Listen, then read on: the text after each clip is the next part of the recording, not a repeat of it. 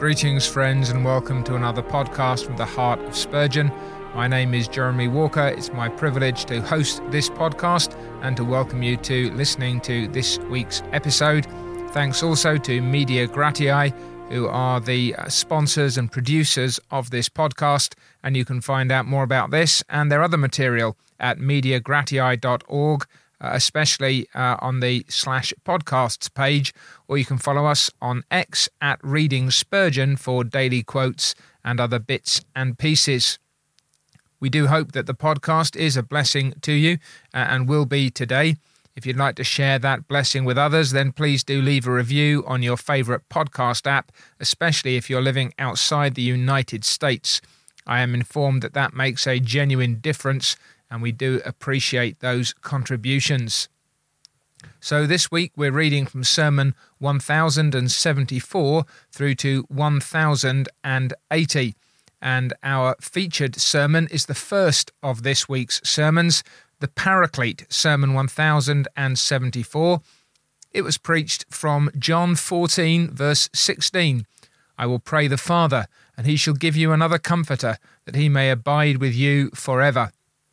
Spurgeon preached it on the Lord's Day morning of the 6th of October, 1872, at the Metropolitan Tabernacle in Newington. It shows Spurgeon as a true theologian of the Holy Spirit, perhaps not always in all of the ways that people like to claim him. For some, it may be going too far. For others, not far enough. Spurgeon's one of those men, I think, that everybody likes to quote and likes to claim. Isolate a few sentences here and there from his huge output, and you can probably find him saying that something that sounds enough like what you'd like him to say to claim that he's fully on your side. And there's value then in reading a sermon like this, not only for the wonderfully rich and positive statement of the Spirit of God, his person and his work that Spurgeon gives to us, but also to see more in context, in depth, in proportion, what Spurgeon says about the Spirit's ministry. He begins by telling us simply that the unspeakable gift of the Son of God was followed up by the equally priceless gift of the Holy Ghost. Must it not be confessed by us that we think far less of the Holy Spirit than we should? I am sure we do not exalt the Saviour too much, nor is he too often the subject of our meditations. But, at the same time, we give to the Holy Spirit a very disproportionate place, even as compared with the Redeemer. I fear that we even grieve the Spirit by our neglect of him. Here's Spurgeon then, the positive pneumatology. Pneumatology is the doctrine or study of the Spirit of God. I fear that we even grieve the Spirit by our neglect of him. I've said in a number of places that I think that Spurgeon would be even more correct in saying that today amongst many reformed evangelicals, because we've become so fearful of the excesses that we see in the teaching of the Spirit's person and work, that we have become experts in all that the Holy Spirit isn't and everything that he doesn't do. Now, Spurgeon does not intend to make that mistake. He does make an interesting point, though, in his introduction, talking about the third person of the Blessed Trinity, that the word ghost was the same as spirit in years gone by when the present translation of the Bible was made, but it does not popularly signify spirit now. Superstition has degraded the word from its elevated meaning, and it might be as well, perhaps, if the word were dropped altogether and we confined ourselves to the more accurate word, Holy Spirit.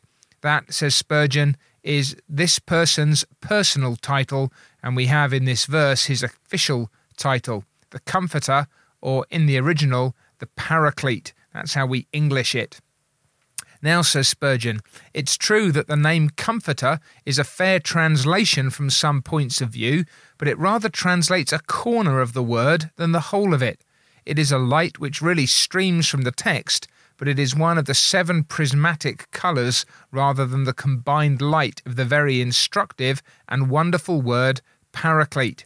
So Spurgeon's saying, let's get our nomenclature right. Let's use the right words and let's use them in the right sense.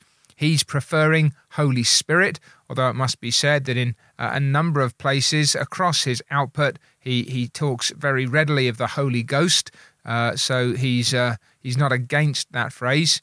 And then this name, the Paraclete, and he wants us to understand this word, and that's really his first main point. He doesn't do what he often does and give us the outline of the whole sermon. He's building this one, developing it point by point, which is helpful. But he wants, first of all, then to explain how the Spirit of God is the Paraclete. And just notice that without yet having given us a definition of this word, indeed, that's part of the point of what he's going to do in his first heading, he's introducing this language to us in a way that takes account of the fact that many of his congregation might not know the word, and that he wants to explain it. So he's introducing it, he's giving us a sense, he's teaching us effectively here, coming down to our level without making us feel stupid. It's an important technique and skill in pastoral ministry. So he begins here, this first main heading, that the word paraclete is so full that it's extremely difficult to convey to you all its meaning, like one of those Hebrew words which contains so much in a small compass.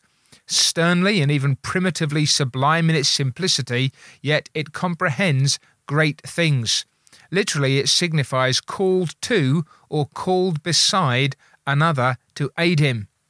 He talks about it in relation to the Latin word advocatus or advocate, and he says, again, we've come to use that word in a slightly different sense, so we need to be careful with it. But he wants the meaning of the word paraclete to be thought of under two headings. One called to, that is, to come to our aid, to help our infirmities, to suggest, to advocate, to guide, and so on, and one who in consequence thereof, for our benefit, calls to us. For some see in it the idea of monitor, and certainly the blessed Paraclete is our teacher, remembrancer, incentive, and comforter. His work as one called in to help us consists very largely in his strengthening us by admonition, by instruction, by encouragement, and by those works which would come under the head of a teacher or a comforter. And he says it's a too extensive a word in meaning to be exchanged for any one word in any language. That's very important for us, because I've heard people criticize preachers and preaching on the basis of a very shallow or narrow understanding of this word, for example. So if you take something of the richness of the word that Spurgeon is going to explore, somebody might say, no, the Holy Spirit is a comforter. That's all he does. He's just nice. He's just kind. He just helps us out. He just lifts us up. The idea that he, in any sense, is calling us on, helping us move forward, standing alongside us and stirring and spurring us, that is, in some people's eyes, just not at all appropriate. Spurgeon's wonderful here. He's making very clear there's a breadth in this name, in this title, that we must take full account of. What he wants to do then, in order to get a sense of this language, is to study the passages in which it occurs. So although his text is John 14:16, he's going to draw together from John 14, 15 and 16, those three chapters, these various things concerning the Holy Spirit.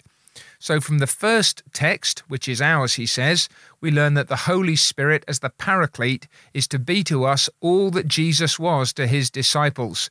I will pray the Father, and he will give you another Comforter. So Christ is the first Paraclete, the Holy Spirit is the second, occupying Christ's position. It would not be easy to describe all that Jesus was to his disciples when he dwelt among them, says Spurgeon. If we called him their guide and counsellor and friend, we should have begun to catalogue his kindnesses. What a valiant leader is to an army, when his very presence inspires them with valour, when his wisdom and tact conduct them to certain victory, and when his influence over them nerves and strengthens them in the day of battle. All that and more was Jesus Christ to his disciples. What the shepherd is to the sheep being foolish and the shepherd alone wise, the sheep being defenseless and the shepherd strong to protect them, the sheep being without power to provide for themselves in any degree, and the shepherd able to give them all they require, all that was Jesus Christ to his people. And that, says Spurgeon, is what the Spirit of God is now to the church, another Paraclete to abide with us forever. If there be this day any power in the church of God, it is because the Holy Spirit is in the midst of her. If she be able to work any spiritual miracles, it is through the might of his indwelling. If there be any light in her instruction, if there be any life in her ministry, if there be any glory gotten to God, if there be any good wrought among the sons of men, it is entirely because the Holy Spirit is still with her. The entire weight of influence of the church as a whole, and every Christian in particular, comes from the abiding presence of the sacred Paraclete. Our Lord's disciples told him their troubles, says Spurgeon. We must trust the Comforter with ours. Whenever they felt that they were baffled by the adversary, they fell back upon their leader's power. So must we call in the aid of the Holy Spirit. When they needed guidance, they sought direction from Jesus. We also must seek and abide by the Spirit's leadings. When, knowing what to do, they felt themselves weak for the accomplishment of it, they waited upon their Master for strength, and so must we upon the Spirit of all grace. Treat the Holy Spirit with the love and tender respect which are due to the Saviour, and the Spirit of God will deal with you as the Son of God did with his disciples. So that's from John 14, verse 16. Now the next text is the 26th verse of the same chapter. The Comforter, who is the Holy Ghost, whom the Father will send in my name, he shall teach you all things. So the Spirit of God then exercises his office as Paraclete and comforts us. And remember those senses of being called to and calling to take account of that comfort language. What comfort is there in the world equal to the words of Jesus when they are really understood, asks Spurgeon. And he says that's what the Spirit does. Is not Jesus Christ himself the consolation of Israel? And therefore everything that is of him is full of consolation to Israel. And the Spirit, whom the Father will send in the Son's name, shall teach you all things, and bring all things to your remembrance, whatever I have said unto you. So if the Spirit of God makes us understand the doctrines of Christ, as for instance his teaching concerning the pardon of sin by faith and the love of God towards the contrite, his teaching in his own person of the need of a substitute and of the provision of a substitute, if those things be really taught to our souls, the Paraclete becomes indeed a true comforter to us. Now the verse which follows teaches us that through the Holy Spirit we obtain peace. Peace I leave with you, my peace I give unto you. Not as the world gives, give I to you. So the Spirit of God reveals God to us as the everlasting God who loved us before the world was, as the unchanging God who never can turn away his heart from you, and can you do otherwise, asks Spurgeon, than rejoice with exceeding great joy? He goes on to say there's more here. This is where he goes back to that language of advocate.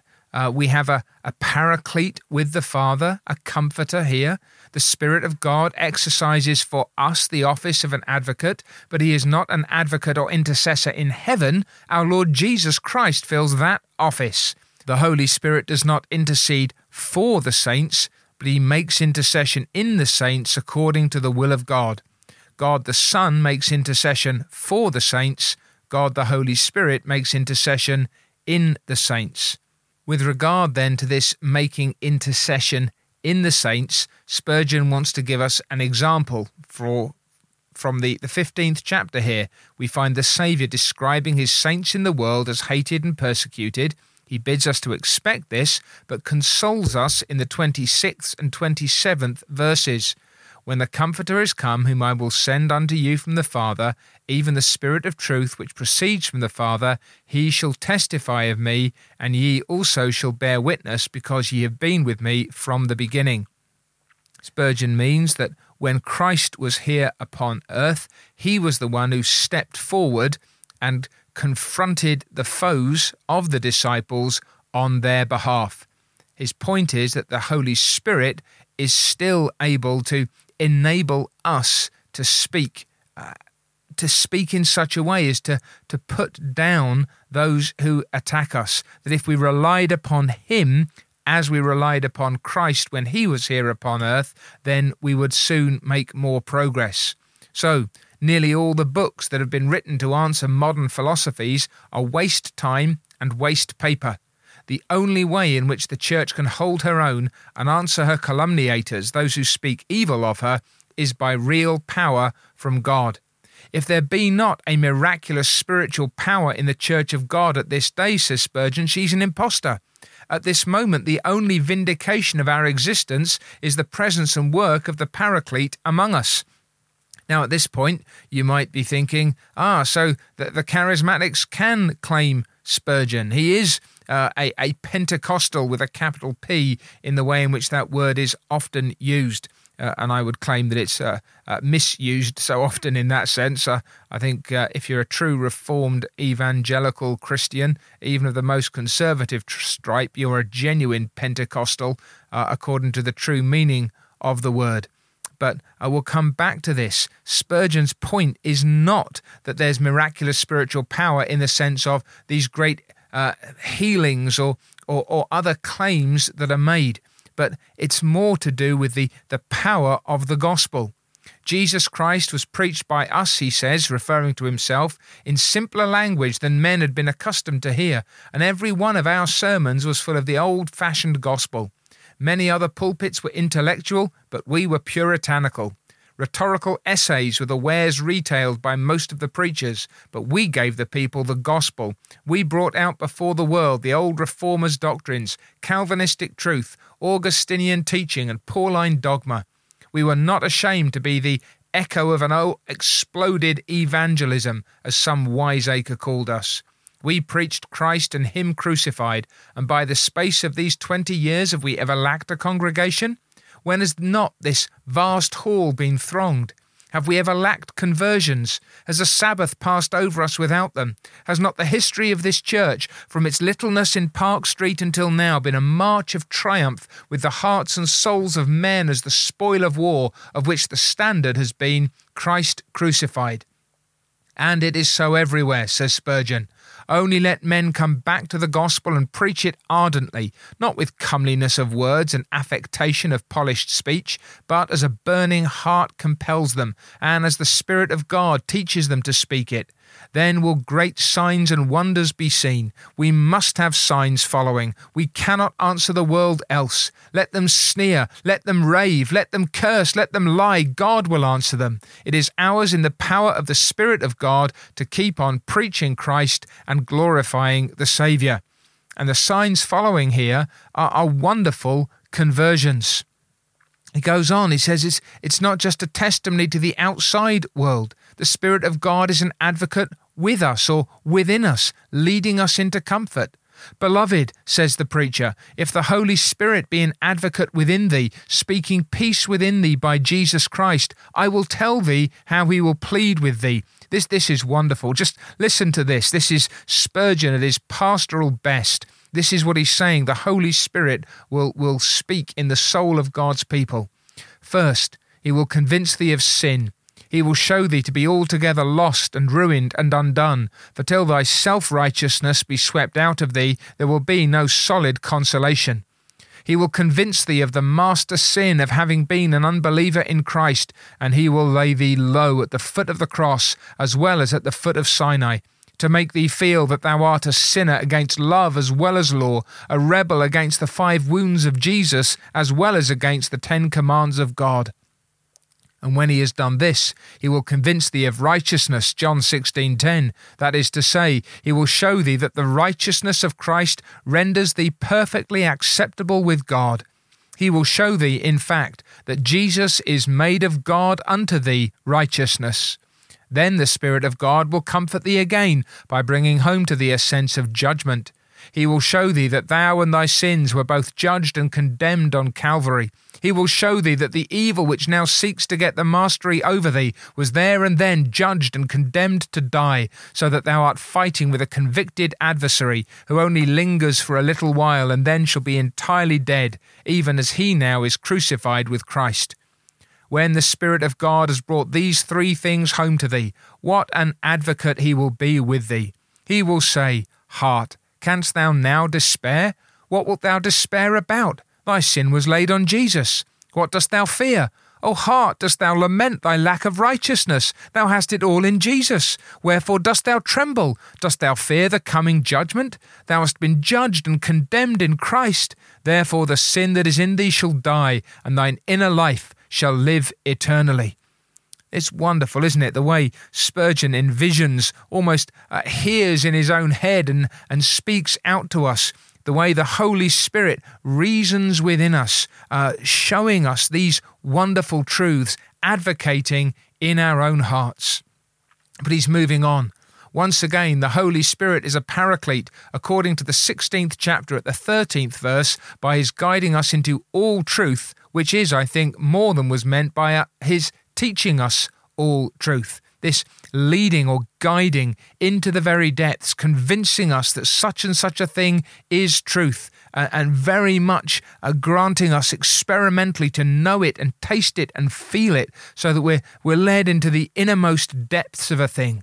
It's a blessed thing when the Spirit of God guides us into all truth. A great many Christians never get into the truth. They sit on the outside of it, but do not enter in. It's like a great nut to them. They polish the shell and prize it, but if they could once pierce the kernel and taste the interior flavour of the nut, how greatly would they be comforted. If the doctrines I preach to you be not true, says our man, I am a lost creature. My life becomes an agonizing disappointment, and my death a horrible calamity. I know the gospel is true because I have tried and proved its power. I know its inside as well as its outside. I do not merely believe its creed, but its truth is to me real and practical. This is a point that Spurgeon has made elsewhere and that others have made in similar fashion, that we cannot glow with borrowed light and we cannot try and radiate borrowed heat. You could speak like Spurgeon. You could speak with something of his eloquence. You could use his rhythms. You could use his vocabulary. But you see, this man knows what he's preaching. He is entered into its depths. It's not a mere rehearsal of true things. It's truth known and felt. The experienced believer, then, says Spurgeon, is invulnerable from head to foot against anything and everything that can be hurled against him by skepticism. We're as sure of the truth of the gospel as we are of our own existence. Why? Because the Spirit of Christ has led us into, or guided us into, all truth. And then, once more, this fifth reference, 16th chapter and 14th verse of John, we are told that the Paraclete glorifies Christ by taking of the things of Christ and showing them to us. Could infinite wisdom select a sweeter topic for a disconsolate heart than the things of Christ, asks Spurgeon. Ah, man, when you speak of the things of Christ to a broken heart, you've laid your fingers on the right string. You may bring me the things of Moses and of David, of Solomon and of Daniel, but what are they to me to compared with the things of Christ? Bring me the things of Christ. These are the balm of Gilead. These are the plasters which heal the sore. These are the true medicines of diseased souls. So, 5 texts, each of them identifying something of the work of the Paraclete, the Holy Spirit, the true Comforter, who not only comes to us, but calls to us, who dwells with us, and who stirs us up and urges us on. And now he wants, very briefly, because he spent so much time on those first 5 elements in his first point, he wants to remark upon the nature of the Holy Spirit's comfort very briefly. And here again is his preaching excellence and adaptability, that having given himself and expanded that first point, he can now boil down and summarize his next 2 points. So, the nature of the Holy Spirit's comfort, It is evident from the passages we've read to you this morning, listen again how he's grounding this in the sense of the Scriptures, that the Spirit of God never dissociates his comfort from character. If you love me, keep my commandments, and I will pray the Father, and he shall give you another comforter. The Spirit of God never comforts a man in his sin. Disobedient Christians must not expect consolation. The Holy Spirit sanctifies and then consoles. Next, the Spirit of God does not aim at working mere comfort by itself and alone, but he produces peace in the heart as the result of other divinely useful processes. So he doesn't comfort us as a fond mother may please her wayward child, and fond here means perhaps indulgent, by yielding to its foolish wishes. The mother does not teach the child anything, nor does she cleanse its body or purify its heart in order to comfort it. Perhaps she even neglects these to please the little one. But the Holy Spirit never acts so unwisely. He blesses by purity and then by peace. So you don't expect some sudden grant of peace or comfort out of nowhere, as it were, but by the proper means. The Spirit of God comforts us by taking away our ignorance and giving us knowledge, by removing our misapprehensions and giving us clear understanding, and by taking away our insensibility and convincing us of sin, of righteousness, and of judgment. Do not expect to get comfort merely by running to sweet texts or listening to pleasing preachers who give you nothing but cups of sugared doctrine, but expect to find comfort through the holy, reproving, humbling, strengthening, sanctifying processes which are the operation of the divine Paraclete. And there's good counsel there for parents as well as for Christians seeking comfort from the Holy Spirit. Note next, the comfort of the Holy Spirit is not a comfort founded upon concealment, for some obtain consolation by conveniently forgetting troublesome truth. But the Holy Spirit lays the whole truth open before us, bringing all truth to our recollection, hiding nothing from us. So we get the consolation not of fools but of the wise, peace not for blind bats but for bright-eyed eagles. And then, that the comforts that the Holy Spirit brings are always in connection with Jesus. Oh, beloved, do not run for consolation to mere prophecies of the future or soft reflections about the past. Hard by the cross, near to the cross, is the deep well of consolation undefiled from which the eternal Spirit draws full buckets for his thirsty people. Then, this comfort is always available. The comforts of the Holy Spirit do not depend upon health, strength, wealth, position, or friendship, but he comforts us through the truth, and the truth does not change.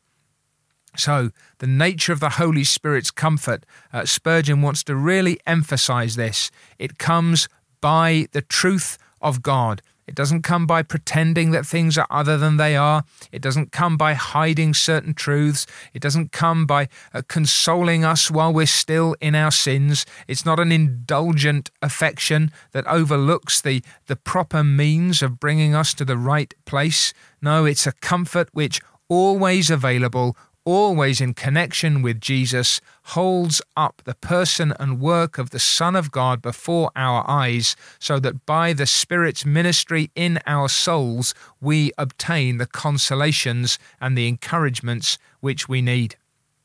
And now, finally, some observations upon the whole subject. I'm just going to read the first one to the believer and one to the unconverted. Listen to what he says to the believer. Dear brother, honour the Spirit of God as you would honour Jesus Christ if he were present.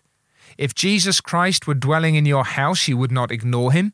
You would not go about your business as if he were not there. Do not ignore the presence of the Holy Ghost in your soul. I beseech you, do not live as if you had not heard whether there were any Holy Spirit. To him pay your constant adorations. Reverence the august guest who has been pleased to make your body his sacred abode. Love him, obey him, worship him. Take care never to impute the vain imaginings of your fancy to him. I have seen the Spirit of God shamefully dishonoured by persons, I hope they were insane, who have said that they have had this and that revealed to them. There has not for some years passed over my head a single week in which I have not been pestered with the revelations of hypocrites or maniacs. Semi-lunatics are very fond of coming with messages from the Lord to me, and it may spare them some trouble if I tell them once for all that I will have none of their stupid messages. When my Lord and Master has any message to me, he knows where I am, and he will send it to me direct, and not by madcaps.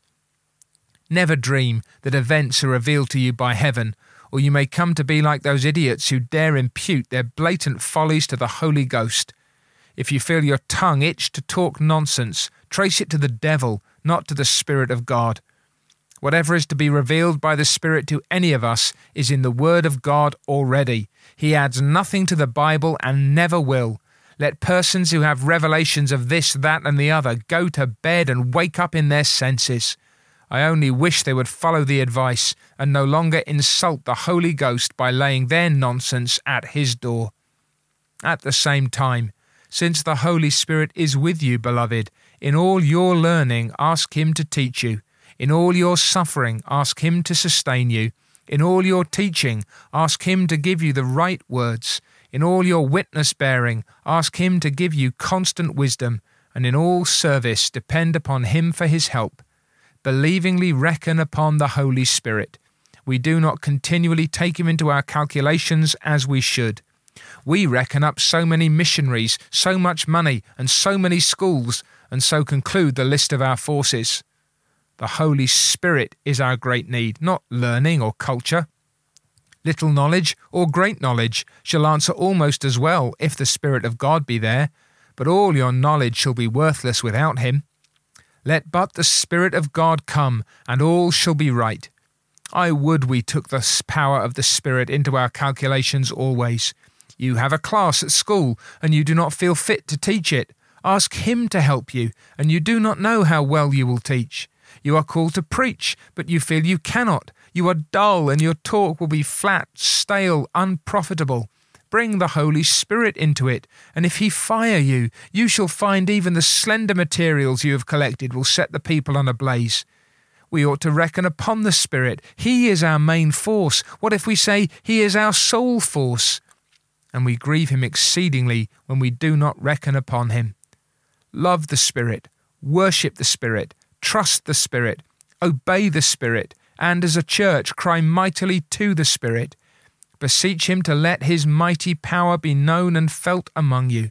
The Lord fire your hearts with this sacred flame, for as this made Pentecost stand out from all other days, may it make the close of this year stand out in our history from all other years. Come, Holy Spirit, now, thou art with us, but come with power, and let us feel thy sacred might. I would suggest that that's real Pentecostalism. Spurgeon is absolutely cutting with regard to some of the wild excesses of his day and ours, but he is absolutely emphatic with regard to our utter dependence upon the Holy Spirit for every blessing we have, for the strength we need. He and he only is the one who brings Christ to us and stirs our souls in this way. And so Spurgeon closes with a few words to the unconverted, that if you're ever to be saved, the Holy Spirit is essential to you. Except you're born again from above, you cannot see the kingdom of God, much less enter into it. Without the Holy Ghost you are dead. You will never come to any life unless he quickens you, and even the Saviour himself upon the cross will never be a Saviour to you till the Holy Spirit come and give you eyes with which to look upon him and a heart with which to receive him.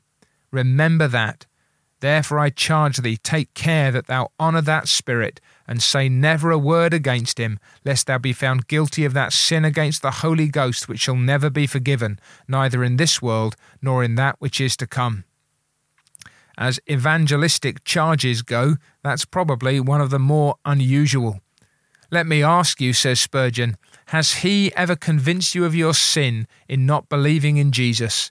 Has he convinced you that there's no righteousness but in Christ? Has he convinced you that God will judge you and all the rest of mankind according to our gospel by Christ Jesus?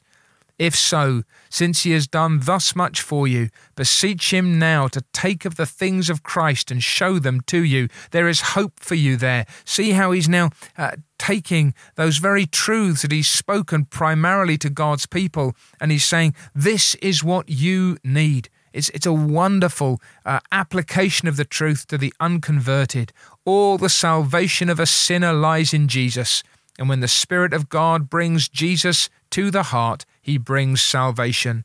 Oh, poor heart, you will never get out of Doubting Castle, never cease to be a captive, till the Spirit bring the things of Jesus to you. And I pray that he may, and that he may do so at once. Here then is Spurgeon, the true theologian of the Holy Spirit. He delights in him. He walks closely with him. He depends upon him. And what he's done here is then to explain the title of the Holy Ghost as Paraclete, and then looked at what that comfort truly means and what that comfort means then to us.